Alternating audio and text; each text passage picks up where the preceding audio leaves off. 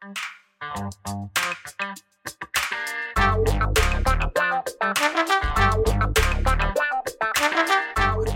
guys, welcome and thanks so much for tuning in to this edition of Let's Be Blunt with Montel.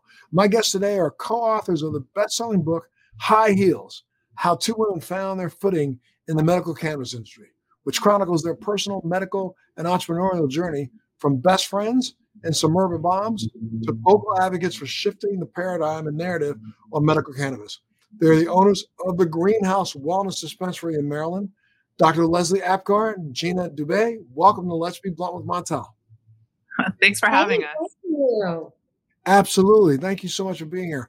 You know, it's very, very interesting and unique that you find a dispensary owned by two women in this business. You guys are really kind of charting a course that has not been that well charted before, and you're doing very, very well. You know, let me start with you, Dr. Apgar. Let's start by talking about what's your background in medicine? So I'm a board certified OBGYN, Montel, and I grew up in the Seattle area. So I was exposed to lots of alternative forms of healing from an early age. But I went the traditional route where I went to a Western medical school and got that traditional training. And what I found as I went into practice is that I was increasingly dissatisfied. My patients were asking for a pill to cure this, a pill to cure that. And I wasn't actually getting to the root of illness and creating wellness. And it just seemed like I was continuously putting Band-Aids on problems. So really, I was looking for a better way to heal. And quite inadvertently, a patient brought up the opportunity for a bid in the state of Maryland as they were rolling out their medical program. And that conversation with that patient led to a conversation with Gina, because Gina's got the venture capital background and the financing capabilities. And she's just a super smart entrepreneur and a business owner. And so that conversation didn't go very well with the investment guys out in California. And we were disenchanted, to say it nicely. And so Gina decided, honestly, let's just do it ourselves. And I was really terrified at that moment because I was going to have to leave the practice of traditional medicine. My medical degree was on the line. I was afraid that, gosh, this isn't sanctioned. I'm in uncharted waters. I didn't even know what the cannabinoid system was. It had never been taught in medical school. So it was a big leap of faith. I trusted my friend. Gina is so smart, and everything she has done in the business world has really been successful. And so I took a big, deep breath and I jumped and I held my friend's hand and into the business we leapt. And Gina, for you, your background is in venture capitalism, but what made you think that this was an opportunity to pursue rather than, stay on the skirt or stay on the outside the fence line until it all became legal federally? Well, I'm a boring old engineer, and at some point in my career transitioned to venture capital, but with opportunity and disruption, there is a real parallel there. Anytime there's disruption in an industry, opportunity results. And cannabis is the result of that, or an example of that. For example, when the internet started, we had great disruption and we had great opportunity. And cannabis is the next wave. It's the green rush here in the U.S. Well, very interesting that you put it that way, because when it comes to other fields or other verticals or other technologies, yes, disruption can actually be the gateway to opportunity. But in medicine, I think, Doctor, you would probably agree also that any, transformative change in medicine is normally met by the most vehement resistance by the medical community. You guys are sometimes your biggest nightmare, and especially when it comes to something as innovative and now as transformative as cannabis truly is. You see it today. You still have a president of the United States who had the audacity when running for office to say that he still thought that cannabis was a gateway drug. You don't have anybody down in Washington, D.C. trying to school him on the fact that, which you even brought up yourself, we have an endocannabinoid system. Hello, the same money that actually funded the research into cannabis itself, paid for by the United States government in Israel 30 years ago, identified that endocannabinoid system back then. And we have still fought against it in all medical schools until most recently.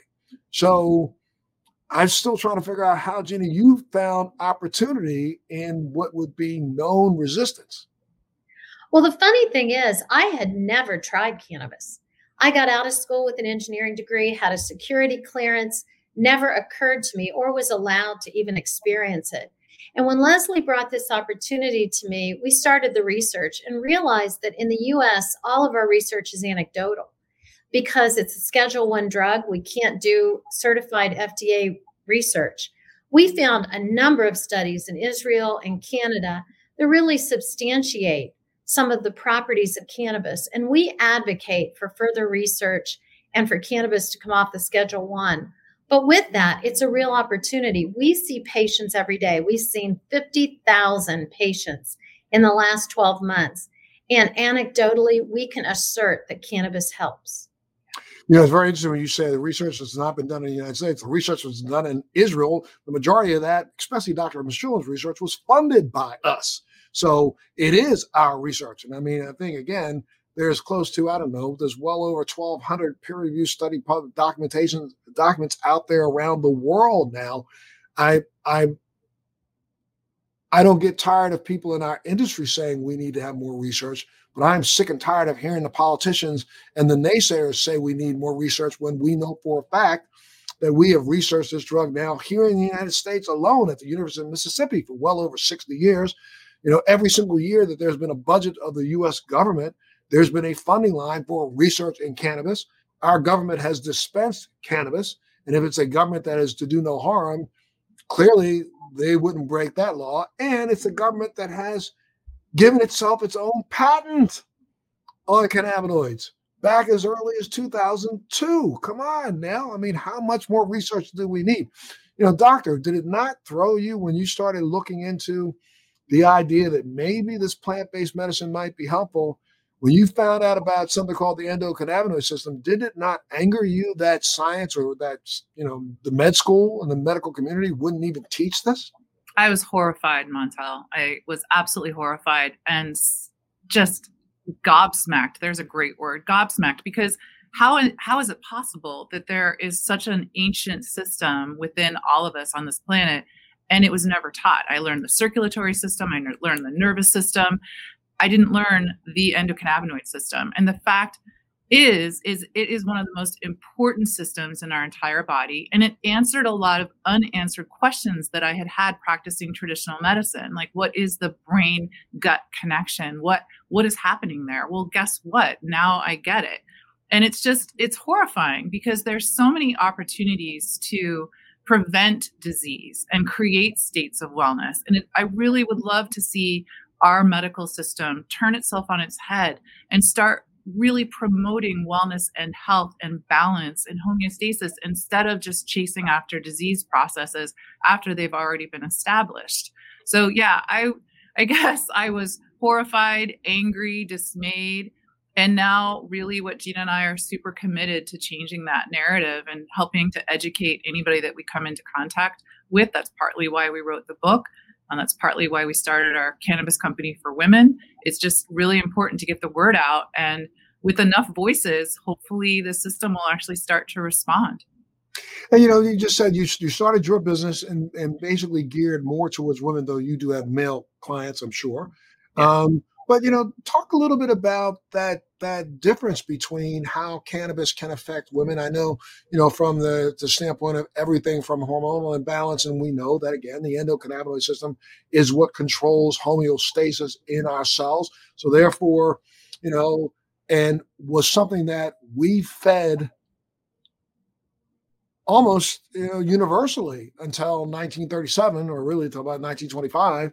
We were feeding this system through, a lot of people don't know that here in the United States, I mean, again, we believe that America was founded on tobacco and cotton, which is a bunch of crap. America was founded on hemp. Yeah. We know that all our forefathers grew hemp.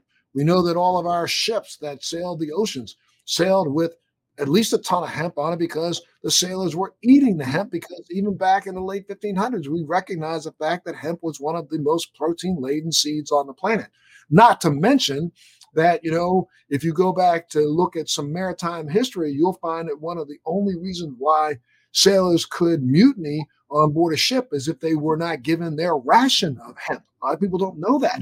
Even in the United States, back in the 1600s, 1700s, you were given a ration of rope because we made the rope out of hemp. You could cut off a little piece of rope. Every person was given a little piece of rope to do what they wanted to. Most guys chewed it. Some of them, boiled it in water. Some of them ate it because we were using, like you go back in time, back in the late 1500s, early 1600s, we were living in a time when life was hard, man. Come on. There was no beds, there was no drinking water. We all walked around drinking, 2.4%, 2.6% alcohol laden water. And, our forefathers in, the early colonies, it was against the law for you to not grow hemp. And guaranteed that people were sitting out on that back porch smoking a hemp cigarette that wasn't trying to figure out whether or not it was well below 0.03% THC. So,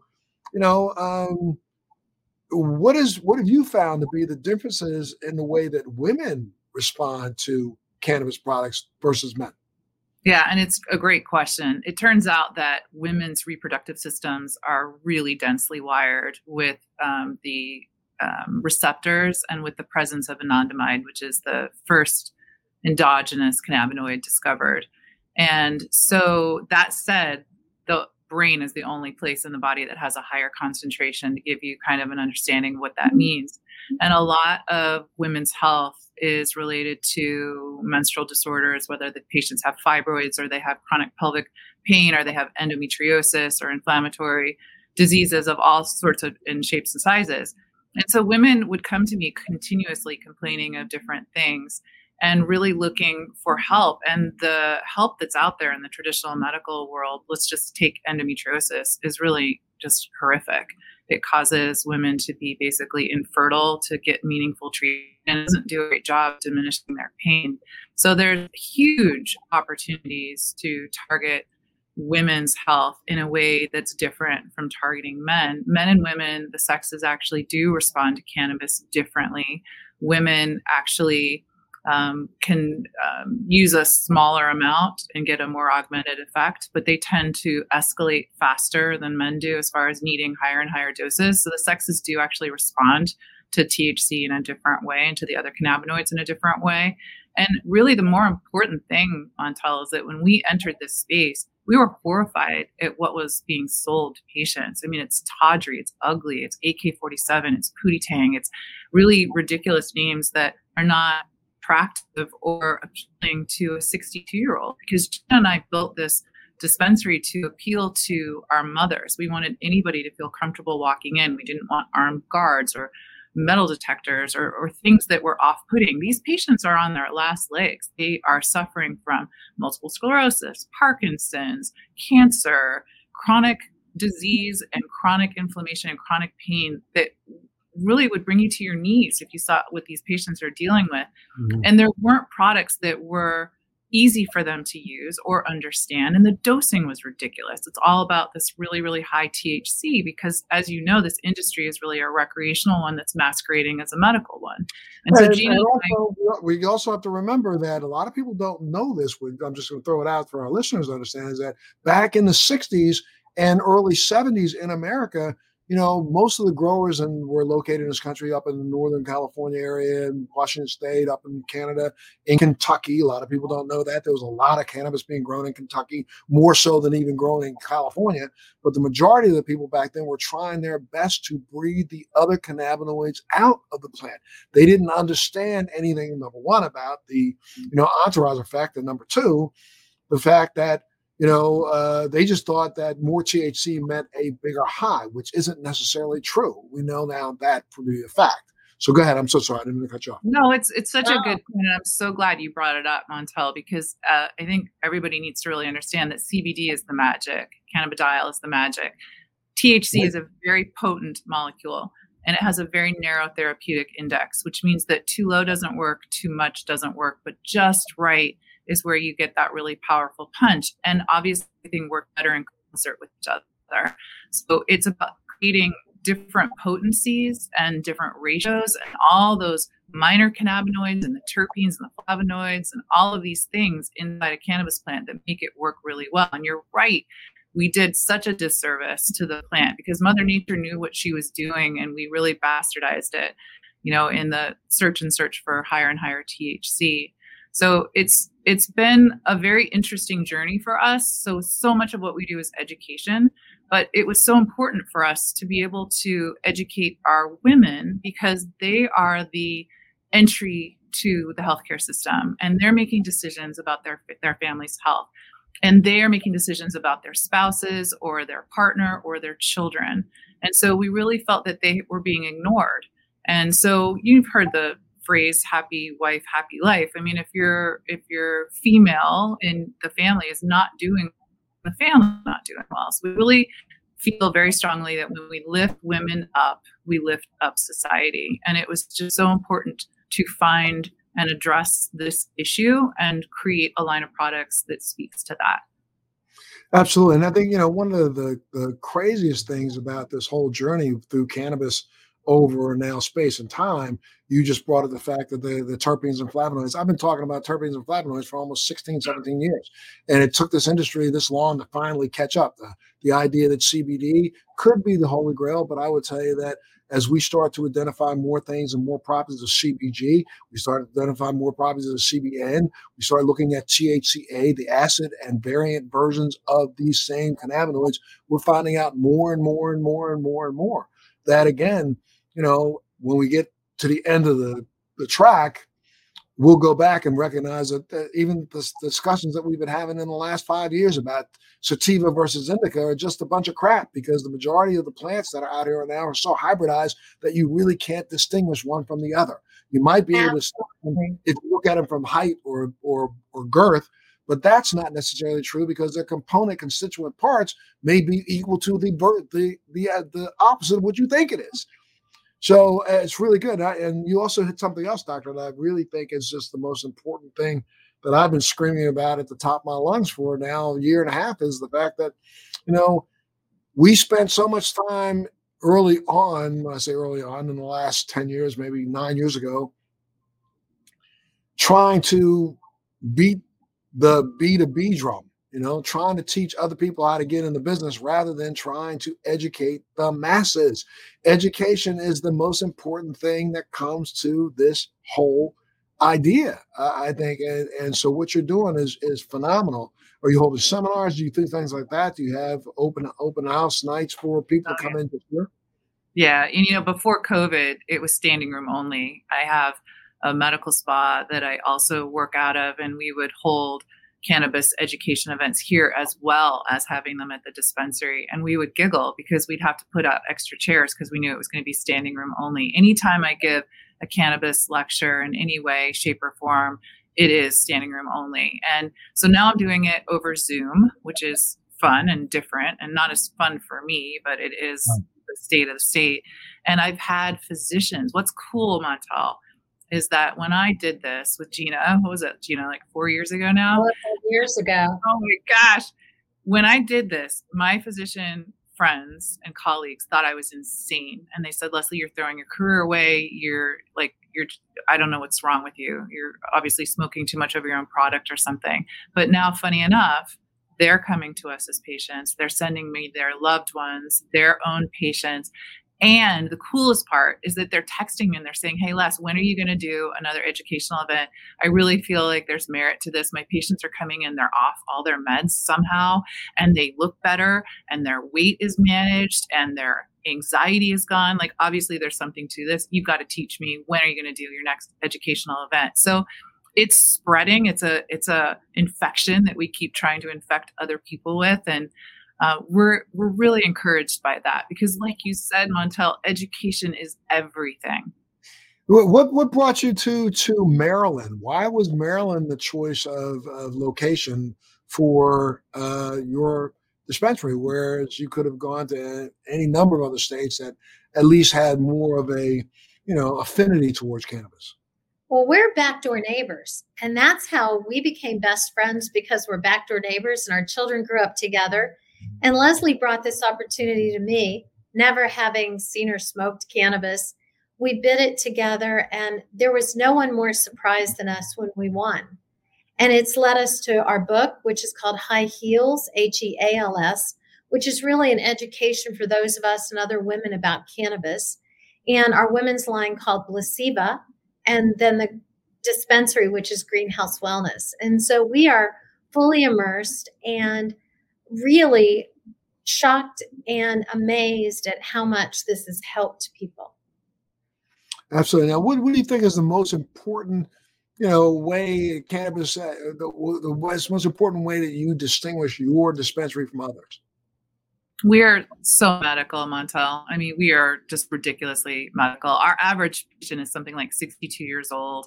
A lot of them are, quote, virgins, which are my favorite. They're so much fun because you can imagine the hilarity of me trying to tell an 83-year-old how to inhale or how to do a vape pen or whatever. It's hysterical. These are words and phrases that are coming out of my mouth that you just have to pinch yourself because how is this possible that this is now my life? But we really are known as the place to go. A lot of times patients will start somewhere else and they will get maybe bad advice or have a bad reaction, and then they'll come to us to sort of fix it and give them dosing help.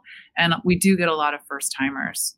So I do consultations all the time by phone and by Zoom, and we just are known as the place to go because we really educate all of our staff. We kind of treated it like a residency program. So I'm the attending, and then we have a bunch of chief residents and interns and medical students and nurses. And so our staff, they're smarter than I am at this point. I mean, I call them up. I'm like, hey guys, what do we have that's got THCV and some limonene? Like, what do we have?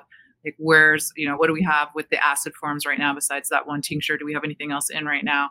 And my staff will go and find it immediately. So they're just known as being such a huge resource for our patients. And for that, I am just incredibly grateful.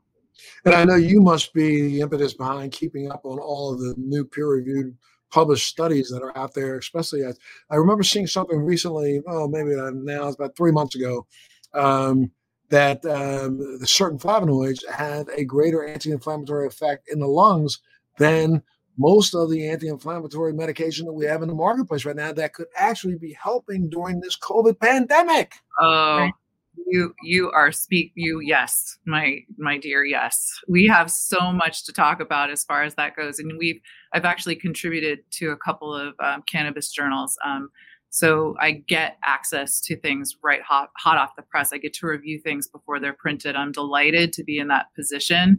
And when we did a little Zoom on COVID, imagine our surprise at what this data was showing. But it's interesting because our numbers increased, maybe 3 times during COVID. Yeah, because of anxiety. I think your numbers are not that different from what's going on around the rest of the country. We've kind of proven that cannabis is probably the only, recession-proof industry in America.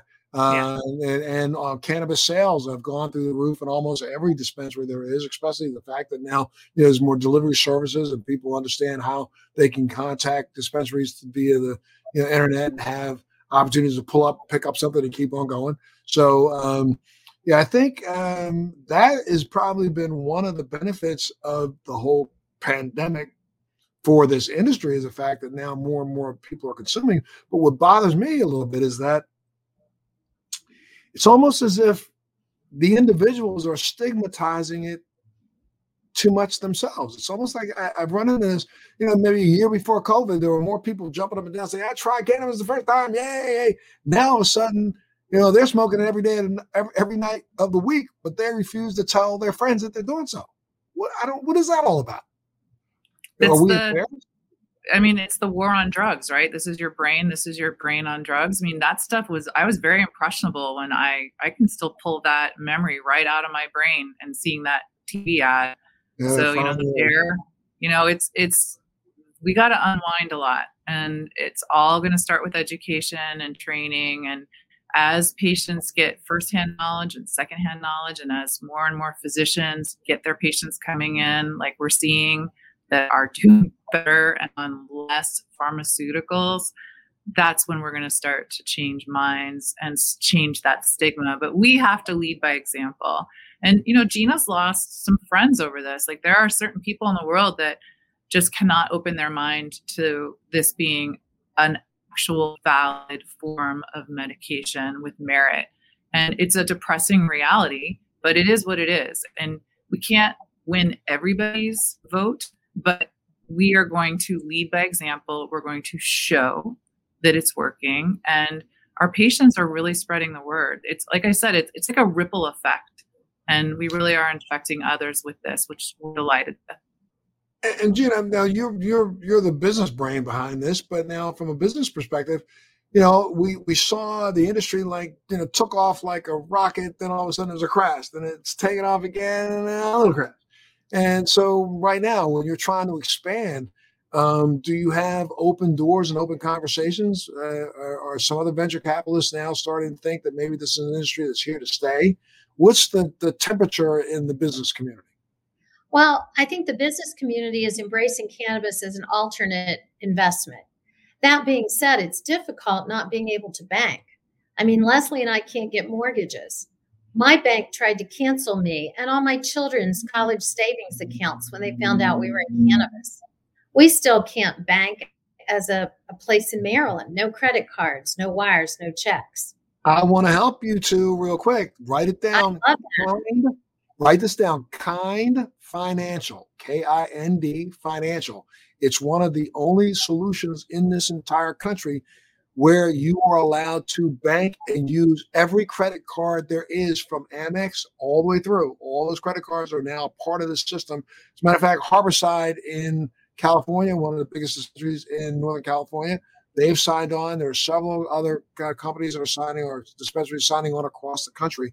So write that down and remember, Kind Financial, and tell David I sent you. It's funny, people don't realize how difficult it is in this industry. They don't realize the level of regulation. Now, we do see more and more people jumping in as alternate investments. But for example, if you were to make money in cannabis, Merrill Lynch wouldn't take it, or any of the big investment houses, because it's a federally illegal business. So it makes it very difficult. And as a business person, what we find is other individuals in the cannabis space oftentimes aren't aware of the taxation issues. 280E tax, very difficult to contend with and very expensive. And so you find cannabis dispensaries going up and down, some failing because of the lack of knowledge of the finances. Absolutely. And Maryland, again, Maryland has been a tough state. I've been circling around and looking at Maryland for now, close to 6 years. And, seems like almost every other year somebody files another lawsuit. Are they starting to get their act together in the state of Maryland, or what? I think so. I mean, we finally have a diversity program. We just awarded 4 grows and 10 processors that are diverse entities. And Maryland's starting to get on the bandwagon. Legalization did not pass this year, so we won't be recreational, but hopefully next year. But the program has become more and more robust. The numbers are growing in Maryland, and we really have a delighted population with regard to cannabis. Do you have to sign up and register as a patient, get a card, that kind of thing in Maryland? That's what's going on there? Yeah. And now we did see this last election cycle that, cannabis did win nationally. I mean, out of, it doesn't matter who won the presidency, but, when you look at cannabis, 5 new states came aboard, and there's a couple more coming aboard now in this next election cycle. What do you think? I hate to ask it this way, but I mean, what do you think is going to happen nationally? I mean, we're all battling this federal regulation. I don't think that decriminalization helps us at all. I think it helps. I think the Safe Banking Act will really make things change.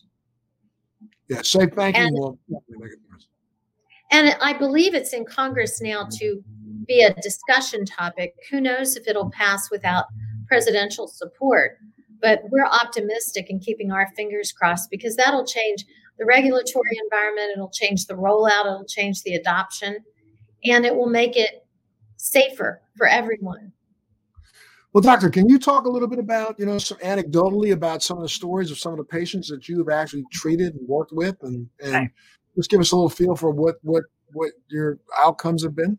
How much time do you have? I mean, I got all this now. It's floored me. I mean, I've been a physician for a long time, and I have never seen things like this in medicine. Things like this don't happen in medicine. So we'll take patient number 1, say. She was waiting for us to open for weeks and weeks. And we were open, but we didn't have any product because it took a long time for this industry to get started in Maryland. And so we promised her that she would be the first person we called when we finally got product in. And true to our word, we did. We called her. She came in. She was in the war. She had been in a Humvee accident, had a bunch of hardware in her back, had a fentanyl pump. And that's something I'd never seen before. Was on morphine, like 15 milligrams, 15 tablets a day. She was on enough to kill an elephant. And she was miserable. She had no life. She had pinpoint pupils. She could hardly move. She could hardly talk, walk. It was just awful. She had tried everything. All of traditional medicine had failed her. And she knew that cannabis was going to be her exit drug, not her gateway drug. And sure enough, in 3 months' time, she weaned herself off of every single narcotic that she was on. And she is off everything in 3 months. She walked in. Right. She walked in every week and we saw a new human emerging before our eyes. She walked taller, brighter, eyes sharper, mind sharper, happier, no more depression, no more suicidal ideation. I mean, I have no words, Montel. That was just patient number 1. We have patients who have Parkinson's and they have a tremor so much that they can't sip their coffee in the morning or read their Kindle. And a little bit of THC all of a sudden have their life back. They can eat their breakfast, drink their coffee without spilling it on themselves, read a book. These are simple pleasures that you and I take for granted. It changes lives. How about the patient with MS who got rid of her cane? How about the guy that had metastatic renal cell carcinoma that had metastasized to his vertebrae in his back and he had tons of compression fractures, was in a wheelchair, debilitating pain, listing to the side with his Superman pajamas that he wore when I met him. And he had the look of death. He had a look that I recognize. I've seen it many, many times in medicine. We saw him regain the use of his legs, get stronger, get out of that wheelchair, lose his catheter, get his appetite back, have the clarity of mind to dictate heartfelt letters to all of his children to be read and given to them when they reached all of their milestones. That doesn't happen in terminal cancer. I know how that goes. I've never seen such thing. We gave him time. We gave him time that was necessary to live his best life until the cancer unfortunately won. But I mean, I could go on and on, Montel, but it is not what a lot of people think it is. I absolutely have never been so humbled. I used to bring babies into the world. And I have never been so impacted by the practice of medicine as I have been here in the cannabis industry. I mean, it almost seems like to me, again, education, education, education. But stories like these are the stories that still need to be told. Right. Stories like the ones that you're talking about are the ones that need to be shared. Have you ever thought about just putting together, just the same way you just ran through 4 of them that quick to me, but you could put those stories together on paper and just put out a book about this. I'm not saying, it's the cure. I'm telling you, this is what's happened to this person anecdotally. At some point in time, ends of one should be researched as much as, the stories that aren't successful. It's so true. It's so true. That's our book. That's High Heels. But quite honestly, Montel, there's been so much that's happened since that time. We need to come out with a second one and a third one and maybe even a fourth and a fifth, because we have so much more data now about increasing the stories and increasing the knowledge and maybe a different kind of education that we can add into it. But yeah, that's exactly what High Heels is. It was a way to really describe to people in a non-threatening way what this industry actually is, from the behind the scenes look from the 2 working housewives. And one more time, I want to go back again one more time to differentiating between men and women. But what are some of the things that you also see? I would keep nailing this because I want, as viewers tune in, I want them to remember that you said this. But some of the specific things and ways that you think cannabis works for women a little differently than men. Well, you want to talk about sex? Baby. Yes. Okay. I mean, that's what everybody wants to talk about, quite honestly, to the gynecologist in the room. But yeah, I mean, I had patients who were coming in for their annual GYN exam with me, and they said, "Hey, my husband wants me to get a pill from you so I will have sex with him." And I'm like, "Well, sweetheart, that's not exactly how this works. Let's go ahead and talk about the sexual response cycle of female versus male. And do you like your husband? And, how's your relationship going?"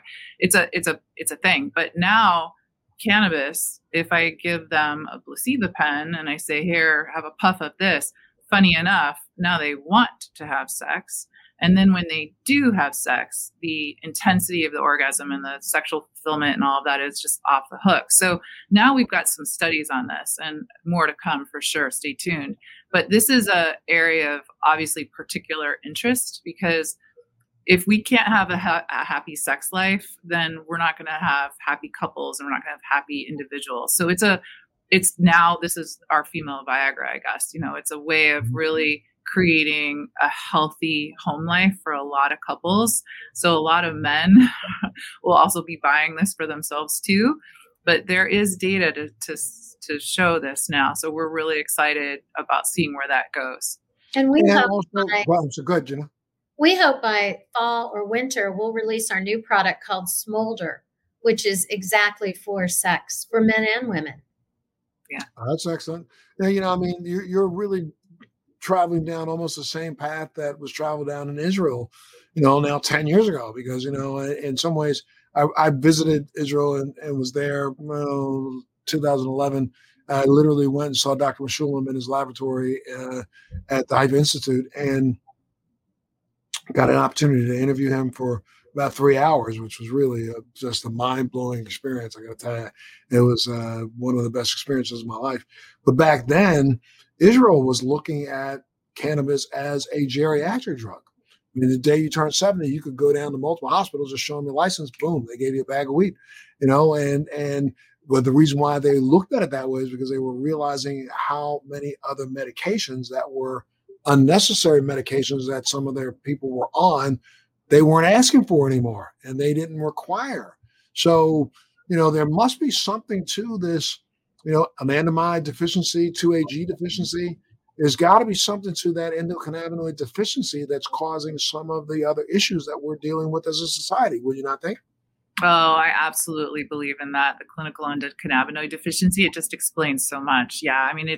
It's really, it makes sense because as humans have gotten more and more industrialized and we're not outside anymore, we're not in nature anymore, we're not taking care of ourselves, we're not listening to ourselves. If you look at ancient humans, first of all, hemp grew everywhere that a population of humans lived on the outskirts, right? It's been part of our culture as humans forever. And also there are lots of historic sites where humans would go commune by themselves and meditate and things like that, like being in nature and meditation activate the endocannabinoid system and help strengthen it, right? Help to increase our tone of our endocannabinoid system. So I also want to caution everyone, listen, cannabis is not a panacea. It's not cannabis in and of itself. It is one incredibly useful tool in our toolbox, but it's not everything. So obviously we have to talk about a healthy diet and exercise and nature and love and all of these things. But I think it's so sad that humans have gotten away from what makes us the most human. And so as a result, we're just grossly deficient in our own endocannabinoid system. And that's why, thank God, cannabis exists as a resource to replenish our supply. It's the perfect plant. And I do laugh because who evolved who? Did the plant evolve for us, or was it vice versa? It's a very interesting. Well, when you look back in time, you recognize that cannabis has been written about in cornucopias since 3,000 years ago. So, which did evolve first. And, I was having a conversation just recently with, a company that is forming in Africa. And, he had said to me, well, it looks like cannabis was brought to Africa about 1,000 years ago. Excuse me. No. If you read and you believe some of the stuff that you read about the fact that the anointing oil that Jesus was using when he was in the Middle East, and you look at the fact that, the wise men carried something to Mary, it's been around for 2,000 years. So this isn't something that, just came up and man developed. I wonder what did come first, chicken, eggs? No, it's one of those interesting questions, but it's something that we've been using. And, we know that other mammals have an endocannabinoid system. And we know that certain dogs and certain animals in the wild seek out that plant when they have any types of ingestion issues or diet issues. They go and eat it.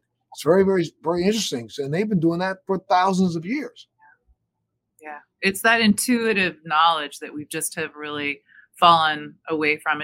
I like to say that we're rediscovering our ancient knowledge and we're tapping back into it. It's just depressing that we're starting over again, but I'm glad that we are, because this is where we're supposed to be. We just need the shackles to be removed. And you had said something about, like, as more and more states come on board, what's going to happen federally. And I think the horses are out of the barn, Montel. The horses are out of the barn. You can't put them back in there. Right. It's just a matter of time. I think that, unfortunately, the pharmaceutical industry is in charge of more than probably people want to know. And it's going to be a really interesting, tangled ball of yarn to unwind, but it needs to happen. And it's going to happen. I mean, the people have spoken. But, it's really interesting when you say that. The pharmaceutical industry that has fought cannabis for so long now wants to be a part of it and thinks that the people are going to trust them. And that's why I think we're going to keep running into this stalemate for another 4 or 5 years, because as much as Big Pharma wants to get into this game, they also are the ones that are on record saying that they thought it was a game and it didn't work. Well, they're the reason why it's a Schedule 1. I mean, right.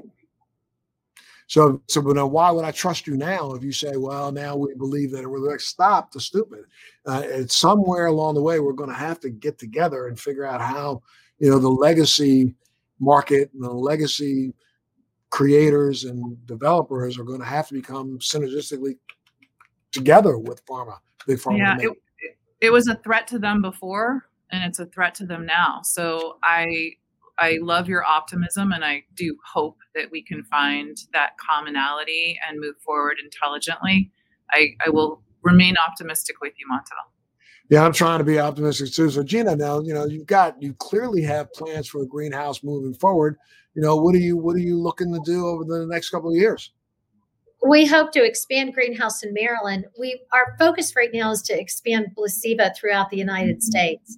And that means finding operators in each of the 50 states, because you can't cross those state lines, to manufacture Blasiva with our 4 lines, which is Balance to cure anxiety, Soothe to cure pain, chronic pain of any variety. Then we also have a weight loss product in development, and finally Smolder, which is for sex. So hopefully those will be rolling out across the United States here in the next months. And do you have any plans to seek licenses in other states? Because again, since it's now individually state, oriented, you have to go and get a license in every single individual state. Are you seeking out licenses now? Are you trying to expand? We are. We just won a license in West Virginia. We've been in New Jersey.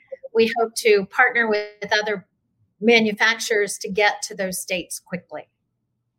And what advice would you give to, from a business perspective, to other women who are, first of all, I think your story you guys ought to be told in a movie, but, what advice would you give to other women who are thinking about this could be a positive option for them when it comes to business? What do you think?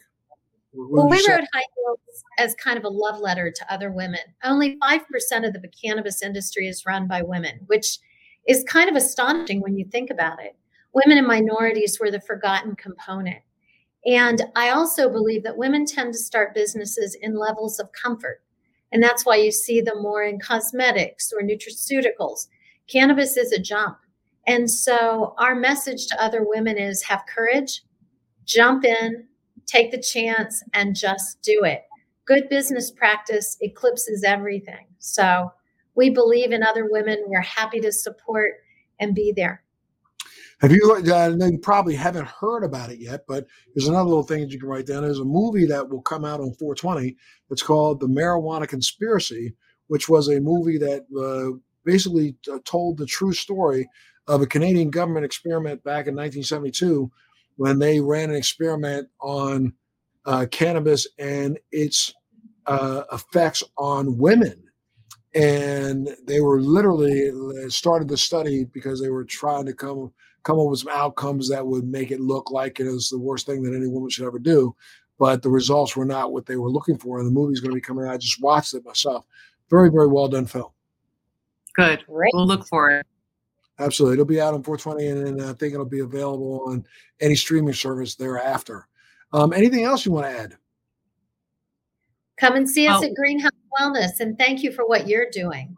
Yes, Montel, thank you for what you're doing. You're raising the bar. We admire what your message has always been. It's so consistent, and I'm just glad that the general public is now a little bit more receptive to the message.